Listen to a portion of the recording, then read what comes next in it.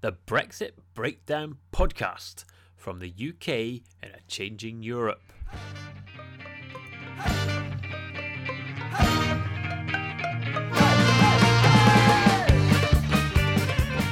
Hello and welcome to another Brexit Breakdown podcast. I'm James Millar, journalist, author, man on a mission to find out more about Brexit. And this week I'm bringing you Brexit Breakdown XL. For the first time ever, we've gone double wonk, 2 experts for the price of 1. So I was joined this week by Ayesha Hazarika as our special guest, Dr. Ayesha Hazarika MBE, to use her full title. She's a comedian, columnist, TV turn, and crucially for our purposes, a former advisor to Harriet Harman and Ed Miliband until they kind of got dumped out of the Labour leadership in 2015. She's also an author, having recently co-written Punch and Judy Politics, a book about Prime Minister's questions, or PMQs, as we refer to it repeatedly in this podcast.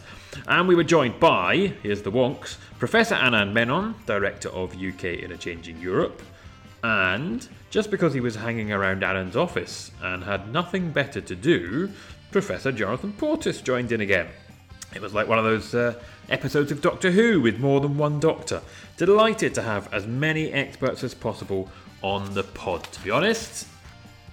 I'll be back at the end of the chat to tie things up, and I'll have exciting news about the competition, so stay tuned for that. But first, a fun 4-way conversation which we recorded on a Wednesday just after PMQs a couple of weeks ago, so we started by talking about that, the centrepiece of any political week.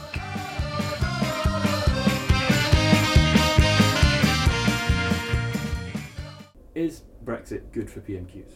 Has it ruined it? Has it improved it? Brexit has sort of just ruined everything at the moment, let's be quite honest. But interestingly, it has actually, 2 things have ruined PMQs. Brexit has absolutely ruined PMQs, but that's not the main reason. It's the quality of the sort of oratory and political argument being promulgated by both the Prime Minister and the leader of the opposition. I feel like I'm quite evenly balanced saying that they're both appalling at PMQs, and they're equally bad, and I think they're so bad that they're the only politician that allows the other one to shine at the moment. And where the Brexit thing, so you've got 2 people who are not massively comfortable at the dispatch box. They don't love PMQs. They don't particularly put the work into it. They're not a vintage pairing in terms of great arguments, great wit, great moments of sort of theatre, right? So that's the first thing. The second thing is both of them have got really difficult Brexit positions. So both of them, PMQs works at its best when you can use PMQs to sort of advance your arguments, really like pick holes in the other person's argument. You can create a big political moment. But we have this paradox where it's the big issue of the day, but neither of them really want to get into the guts of it at PMQs because neither of them really have anywhere to go. They're both really sort of stuck in their kind of positions. I do think though, if it was William Hague and Tony Blair, even with Brexit, it would be great. It'd be great. Yeah. Yeah, if we had better performers. Yeah. What about if it was Tom Watson and Michael Gove?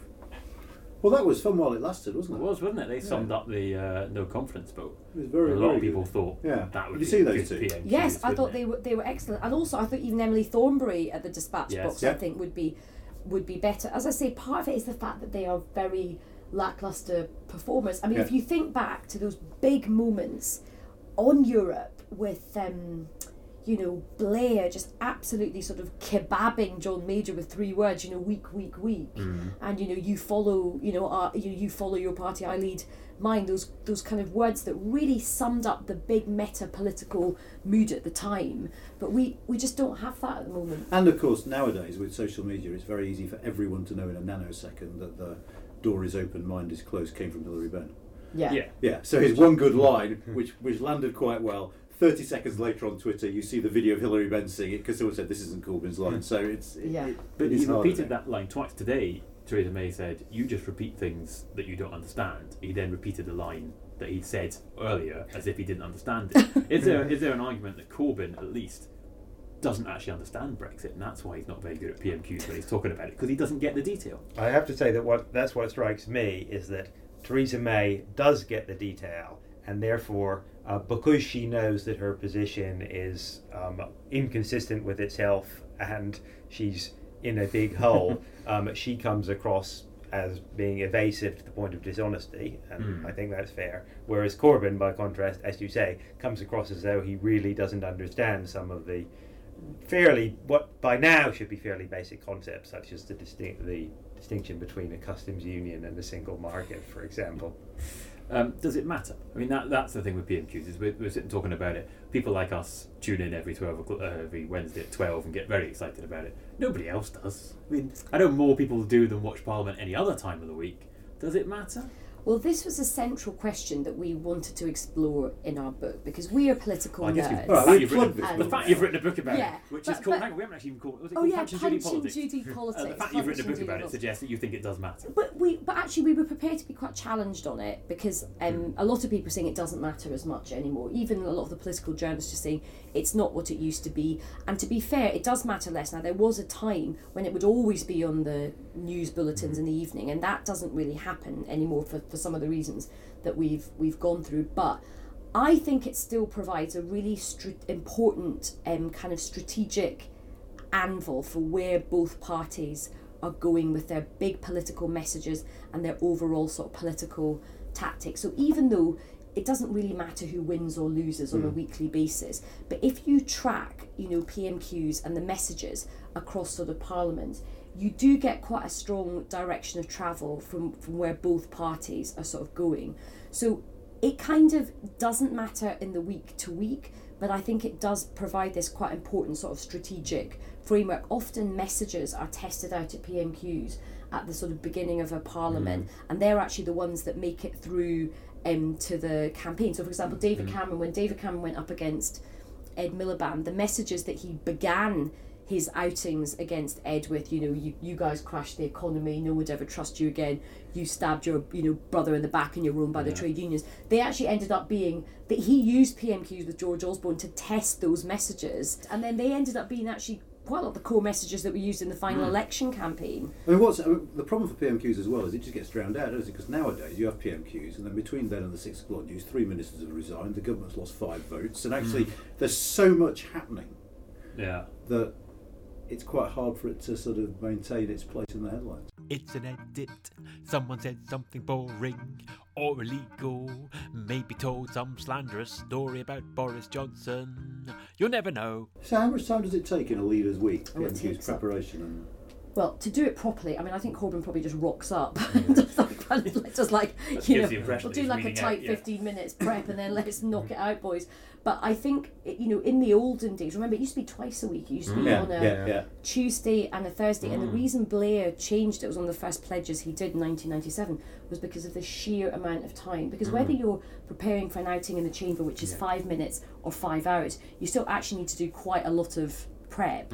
So it was snarling up just days and days. When I worked for Ed and did stuff with Gordon and for Harriet Harman, it took about sort of 2 days of prep. 2 full days of prep. Cameron also put a lot of time into it as well, so it was a great time thief. Blimey. Yeah, because obviously we're talking about PMQs because you were a key part of preparing Ed Miliband each week. You wrote his jokes, fair to say? Yes. He delivered them. Yes. And you worked for Harriet Harman as well at various times. What was your best joke for Ed?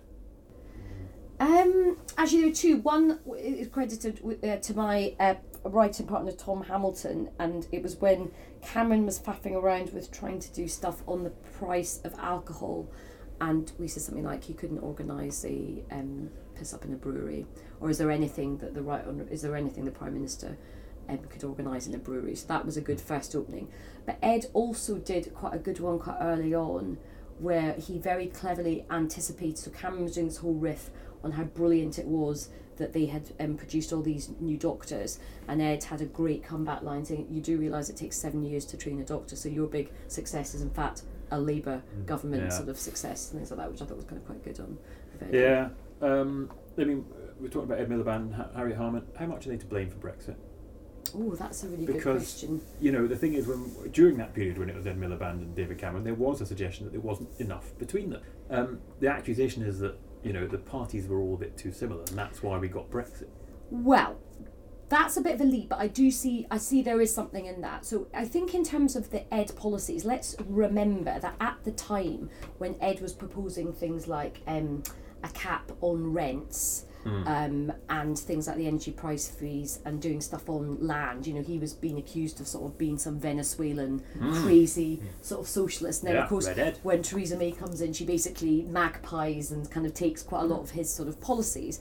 So I think he would argue that actually he set he had a good analysis of what was going wrong in Britain, which a lot of other people then kind of stole. In fact, some of his crony capitalism stuff, predators and producers at the time was seen as all kind of mad, but then sort of became kind of wisdom, kind of accepted wisdom, right? So there's that. So I think it's not fair to say he was seen as completely the same at the time in Westminster.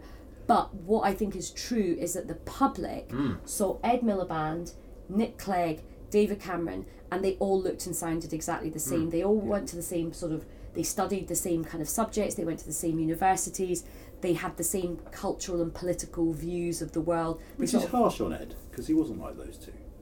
But I think he had quite... He was more like them than Corbyn. But that's how people saw them. That's how people saw them. That's how the public saw them. And I think there is something in that. I mean, he is different in many, many ways, but they are part of a culture. They're part of a kind of political... a very, a kind of a golden circle of people who, have this rarefied sort of world. I mean, even to the point they all married similar types of women. They were culturally the same. And you'll remember this, James, when one of the big things that went massively wrong for Labour is when Labour in the Scottish referendum did loads of stuff cross-party with this Better Together thing.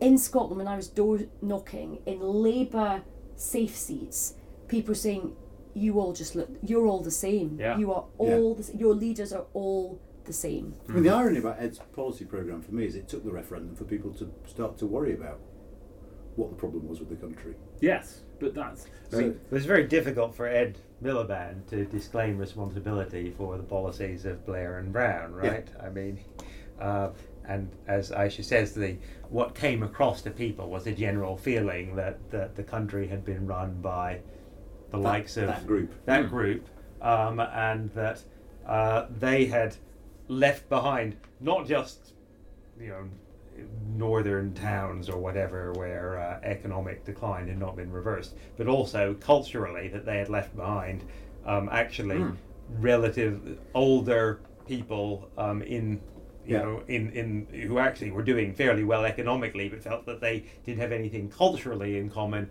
with people who lived in London or spent most of their time in London and didn't have a problem with immigration or globalization or gay marriage or the rest of it. Yeah. It's an edit. Someone said something boring or illegal. Maybe told some slanderous story about Boris Johnson. You'll never know. Is Brexit funny?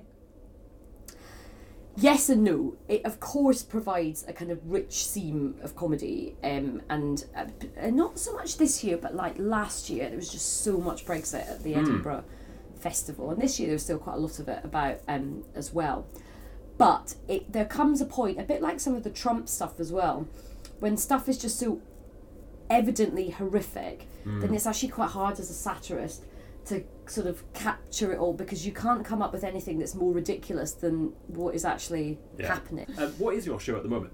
Well, I've just finished doing one. So I've just finished doing one called Girl on Girl, which was all about the fight for feminism. It was about the Me Too movement and intersectionality and who owns the correct brand of feminism. It was about kind of women fighting over what the right brand of feminism was. Is there such a thing as a Tory feminist? Yes. Do you welcome them on board the feminist... I think whatever it is, it's not a bandwagon, the feminists. Pink bus.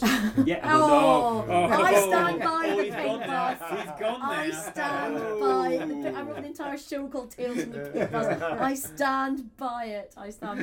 It was well intentioned. It went very wrong, but I got a lot of comedy out of it, which is the main thing, basically. Sabotage a national election campaign to make a career as a comedian. I think we were busy. Well, I think the Edstone did that. I mean, when people are like, pink bus, I'm like, I'll raise you the Edstone, so back off, basically. Just back to, is Brexit funny? Have either of you academics seen anything funny in Brexit?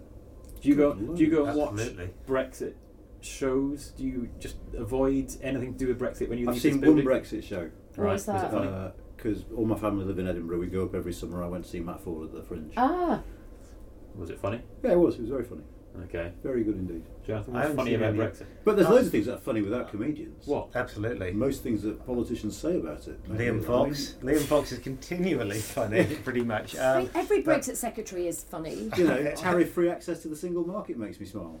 But all right, you sound a bit Ed Miliband, a bit liberal elite there, because well, it's not funny because the country's going to go to hell in a handcart, isn't it? How is that funny? But there's always kind of humour in really bad things. We're all going to be eating cat food in like 2 months' time. We're all going to be eating Winalot chum and living in a bunker. It's all that's not funny. That's funny. That's funny in itself. That's just funny. Black humour, I suppose. There's a huge amount of irony. Whether you think it's funny or whether it's comic, I'm not sure, but there's an awful lot of irony. It's funny now. Might not be funny in 3 months. You know, just now, Jacob Rees-Mogg saying that if Parliament doesn't do what he wants it to do, then the Prime Minister should just close it down and stop it voting on anything. Now, you have to say that makes me want funny. to scream. That does actually make me Giggle. laugh. Exactly. I mean, that's off the hot of the heels of right. We're now going to get the Queen to get involved and just veto everything. I mean, but that's awful. That's not funny. That's Do you terrible. remember that Theresa May speech quite soon after Brexit, where someone replaced Brexit with things about the Scottish referendum? She was talking about the Scottish referendum and why the Scots needed to stay in the United Kingdom. And someone edited it so she was talking about Brexit, and it was a really powerful case against Brexit. I mean, things like that are just genius. I also really, loved the really moment funny. when one of the Brexit secretaries, I forget because there have been so many, was in one of the select committee hearings, and they were like, "Have you been to Northern Ireland?" And he just totally styled out. He was like, "I have been to Dublin." And it was like, wow, that is the level of competence we are dealing with now. That is really quite amazing. Or Dominic Raab and Dover. Oh yeah, that was priceless. Yeah. That's terrifying. People have got, you just need to change. I thought I had a black sense of humour. You've even got a very dark sense of humour. You've got to just change your mindset. You've got to go dark. I would actually say that, for quite a long time now, politics and comedy has sort of like swirled around each other.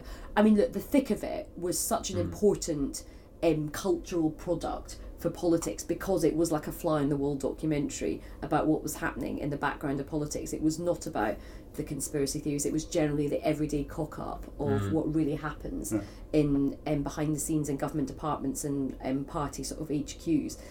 But there are other things which I think, so from the thick of it, I remember when, for me, there was quite a big moment where I remember one of the really big Osborne budgets that unravelled. I think it was the pasty tax and the granny tax and the caravan and tax. we put the word omnishambles into Ed Miliband's speech, obviously from the thick of it. It was and then that just, I think Tim Shipman had used it in one of his pieces, and we put it in, and then suddenly you had the lexicon from the thick of it in Hansard now, and that's what it became known as.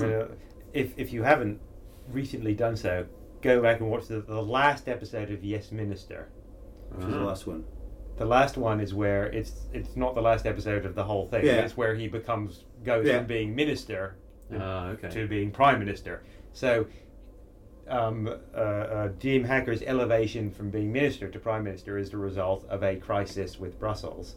It's called the Euro sausage because as opposed to the vegan sausage. Bureaucrats want to ban the Great British Banger and relabel it as the preserved processed meat products, and Jim with the Sir Humphrey and Jim together. This is happening at the same time as a leadership crisis in the party, which is the party it is that Jim and Jim saves the day by colluding with the European Commissioner in question. So, of course, the Commissioner has to make this threat and then be seen to be humiliated by Hacker, yet still winning. Everybody wins, basically. The Europeans win, Jim wins, Sir Humphrey wins, and he succeeds in stabbing both of his two leadership rivals in the back as a consequence of it. And you just watch it and you think, this could have been written for the whole Brexit crisis. Well, absolutely. I once had a Lib Dem come to me with a serious story about the danger to Cumberland sausages posed by Brexit. Now I wonder if he was just taking the mickey and testing my knowledge of Yes Minister. But were you in the thick of it? As in, were you a character? I'm not sure. I did meet a female actress who played the female special advisor to Rebecca Front, and she said that my name had come up once in a rehearsal, and I thought that was quite interesting. I was really I was like, yes. Yeah. She was a horrific character, so I was probably being slagged off massively. You are a busy person. You write columns. You go on telly.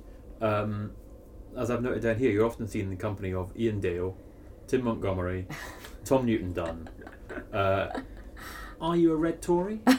Or is this all about? Is this a lovely post-Brexit thing of we need to talk across party lines, and that has been lost post-Brexit? Well, to your first question. When you say post-Brexit. All right, Brexit hasn't happened yet. Post-referendum. Never be post-Brexit, probably. We're in post-referendum politics. I've written about that. Existential crisis forever. So on your first thing, am I a red Tory? There's a whole section of sort of Corbyn fans who, of course, I'm red Tory scum, and that's my rightful place. So I kind of banked that. Yeah, I mean, I'm joking about that. That's probably actually. No, that's true. Not nice for you, because you probably do get accused of that in quite an unpleasant way. Yeah. Yes. I mean, I've now I apologise. I No, withdraw. No, not at all. I've got very thick skin about it. But that is an actual label that gets put upon me. So that's but your second point is absolutely right, which is I think it is really, really important in these very divisive, horrendously sort of tribal, echo chamber times. I think it really is important to do stuff with people who you disagree with, and to be able to debate things in a way which is spirited and robust, but with a sense of humour and not killing each other at the end of it. So I think I'm really proud. I mean, I get a lot of grief for those things that I do in some, also part of it is who you get paired with. TV producers and radio producers tend to put kind of opposite people on. It's quite unusual for me to be on with somebody like Owen Jones, or actually when we have been on, we've clashed about quite a lot of things, mainly to do with old Labour and new Labour and where we are now and everything like that. But I do think it's important to talk to other people, and I do this show on CNN with two Brexiteers, Ian Dale and Liam Halligan, and I really enjoy the show because we get to talk about a lot of international stuff, but we have very fundamentally different views on things, but we're able to discuss them in a way which is pretty lively, but it doesn't tend to get too aggressive unless it's Brexit, where sometimes we do kick off and almost punch each other in the face. You see, maybe you experts will come in on this. Anand knows this is one of my hobby horses, is that Brexit has left, I think, there's a lack of ability to agree on the basics, and I would suggest Liam Halligan might fall into that category, in that some of the things he claims about economics wouldn't necessarily stand up to academic challenge. And if you can't agree on the very basics, then that's a problem. Is that fair? I mean, I did a podcast with Liam a year or so ago, and actually, we did manage to have a fair amount of common ground on the economics.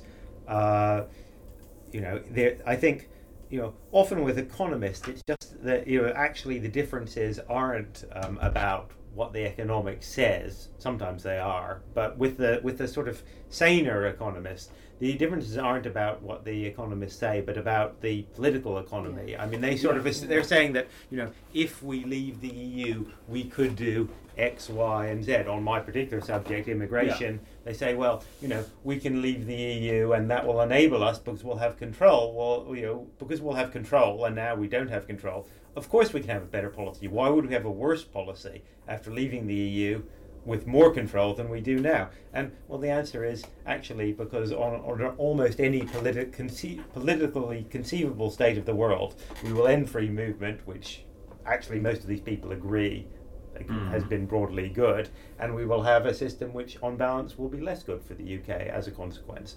And they'll say, but it doesn't have to be that way. And I'll say, well, that is actually the way that the political economy of the UK is likely to work in practice. And the same thing is true, Jacob Rees-Mogg will say, well, we could have and Patrick Minford will say we could have unilateral free trade. But actually, most economists will say, on balance, overall unilateral free trade might be very painful in some respects, but probably would lead to higher GDP per capita than our current situation. But it ain't going to happen. It's fantasy.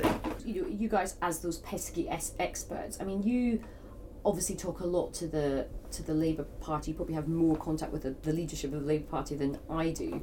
How do you feel about the narrative that keeps getting put forward by the leadership of the Labour Party saying we can negotiate a totally different Brexit? Does that come under the category of being a lie, or is it a failure of understanding, as you alluded to at the beginning of this podcast? Well, what's your analysis of that? I don't think it's a lie, because it's not about something that's happened. But it's a massively implausible claim, at best. It depends which version you listen to. We could do a different sort of deal with the European Union, sure, absolutely you could. You could do a Norway, you could do all sorts of things. We could do a deal where we're in a customs relationship and have a say over EU trade deals. No, you absolutely couldn't, because whilst you can't say it's 100% because it's something in the future, I just find it inconceivable, and I think anyone who knows the European Union and the fact that its treaties say this isn't possible will realise that the EU would never possibly give that. So why do you think they keep saying it? Well, because they're in opposition, and it makes it sound like they've got a better alternative to the people outside of this bubble who are listening to them. I imagine that your average voter will hear Mrs May's doing a Tory Brexit, Jeremy Corbyn thinks it's rubbish but could do a better one, and the calculation is, if we go out on Mrs May's terms and it does lead to certain negative economic impacts, which it will, not quite as extreme as people might say, it puts Corbyn in rather a good position. I think that's the calculation. I mean, it makes sense to me politically. I think it just doesn't make sense to people who think Brexit is the most important issue and Trump's party politics, so Corbyn should stop it. I think that's where the difference is. Could Labour or another constellation of forces negotiate a different Brexit? Yes. Could it negotiate a better Brexit? Well, certainly from an economic point of view, yes. Barnier said, as he said all along, that if the UK's red lines change, then the EU will be prepared to negotiate a different relationship. It's too late at this point. You can argue about whether this might have been different had we behaved differently over the last 18 months. Too late at this point not to have some form of backstop or a withdrawal agreement currently along lines. But could you have a very different relationship going forward if you had not necessarily Jeremy Corbyn, but Keir Starmer or Philip Hammond, or negotiating? Would you have quite a different type of relationship that, on balance, would probably be more beneficial economically? Would it look precisely like some of the words that Jeremy Corbyn has used? No, it wouldn't, because as Anand said, some of the things that Corbyn has said are either not going to happen or simply don't make sense in their own terms.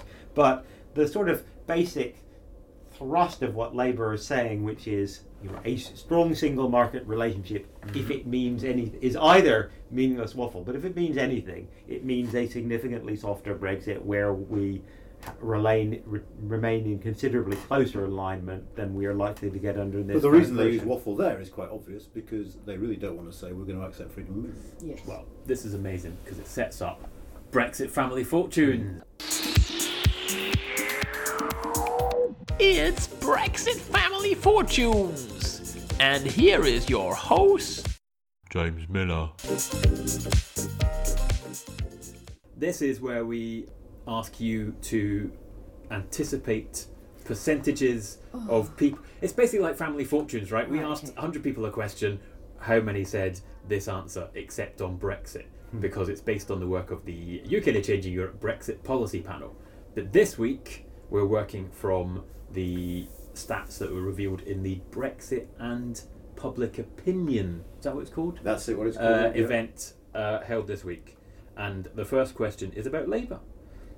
How many of 100 people, if asked, is the Labour policy on Brexit clear? How many said, yes, Labour has a clear policy on Brexit?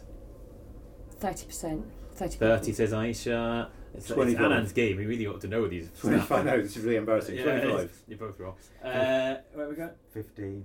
Yeah, I'll take that. 11% Wow. say that Labour has a clear Brexit policy. Wow. 71% say it's unclear. Amazingly, there's however many that leaves don't know if it's clear or unclear. Come on, it's a binary question. Come on.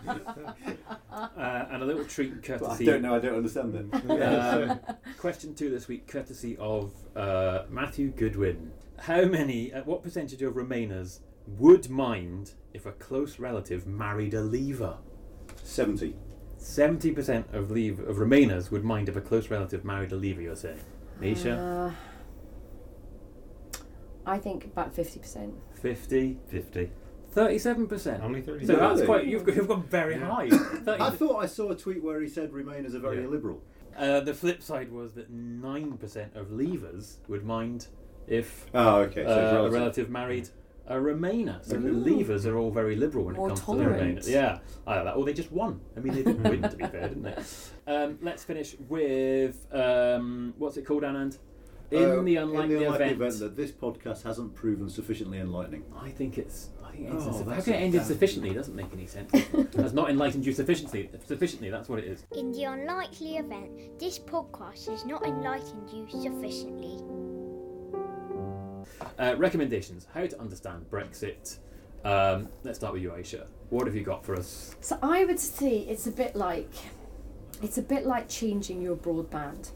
Oof. It's basically a whole load of hassle and admin, and then people come around to do the cables and they're like, no, actually that's not my responsibility, that's someone else's. So you go through all this nightmare thing, and then you end up with something which is basically as crap as what you had with in the first place, except your neighbours have got better speeds than you now. That's my analogy for Brexit. Okay, so she can't recommend her own analogy. You can. What you're recommending is changing your broadband, and then you'll know what Brexit's like. Exactly. Anyone that's had to change their broadband, it's a nightmare, and you just end up with something which is as rubbish as what you started with, and you're utterly. Like, oh, why did I bother in the first place? Yeah, or don't bother. Exactly. Having said that, having just been through that yesterday, but you don't want to hear about my changing broadband because it wasn't very interesting. Damn straight we don't. And it was quite straightforward. Anand, what have you got for us? Well, I have to say this though. Our report yesterday is fab. Oh, you're not allowed to recommend your own stuff. You know that. That has been a rule for a long time. You're not allowed to recommend your own stuff.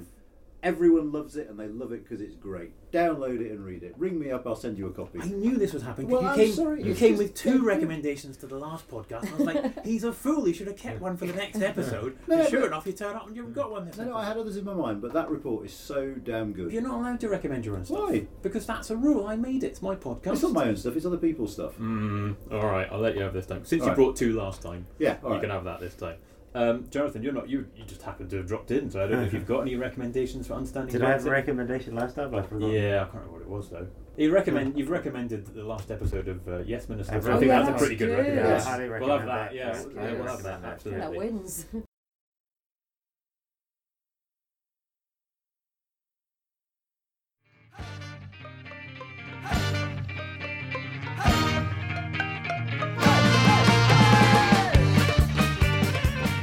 So that was Ayesha Hazarika, Anand Menon and Jonathan Portes, and me. I quite liked having more folk in the conversation. I might try scoop up some more stray wonks for further episodes. We'll see how that works out. I thought we covered some good ground there. PMQs. Is Brexit funny or frightening? Or both? Is Jeremy Corbyn thick? Or a fibber? Or both? A bit of feminism, and any chat is improved by the addition of some Yes Minister, I would say. That is an excellent recommendation from Jonathan Portes. Now, in the name of admin, I must update you on the competition. Yes, the competition to find the link between family fortunes and Brexit. A couple of particularly notable entries to draw your attention to. I haven't really been mentioning entries on recent episodes, so I'm sort of catching up here a bit. A man who goes by the name of Bookham Dano, I think because his name is Dan, on Twitter suggested it was to do with a contestant on Family Fortunes who just said turkey to every answer during the Big Money Round. I don't really remember how the Big Money Round worked, but I'm guessing you weren't supposed to say turkey to every answer. He thought turkey could be the link, because what with the Brexiteers telling lies about Turkey during the referendum campaign, but he's wrong, but I like the thinking. He's also got the wrong host of Family Fortunes there. That was in the Max Bygraves era, apparently. Other hosts were Bob Monkhouse and Les Dennis. And Bob Monkhouse pops up in another attempt at winning the competition, which came from a man called Alan Drake. He guessed that the link was that Bob Monkhouse once made a saucy remark to Anna Soubry when she was on Celebrity Squares. This was true, apparently. And he was the presenter of Celebrity Squares, which is close, but wrong. So I will give you a hint on this. He's right on the Bob Monkhouse front. Bob Monkhouse is part of the link. That is correct, the correct Family Fortunes presenter. But the link isn't to Anna Soubry. the link is with a prominent lever, a really prominent lever, rather than a remainer. So I'll leave that with you.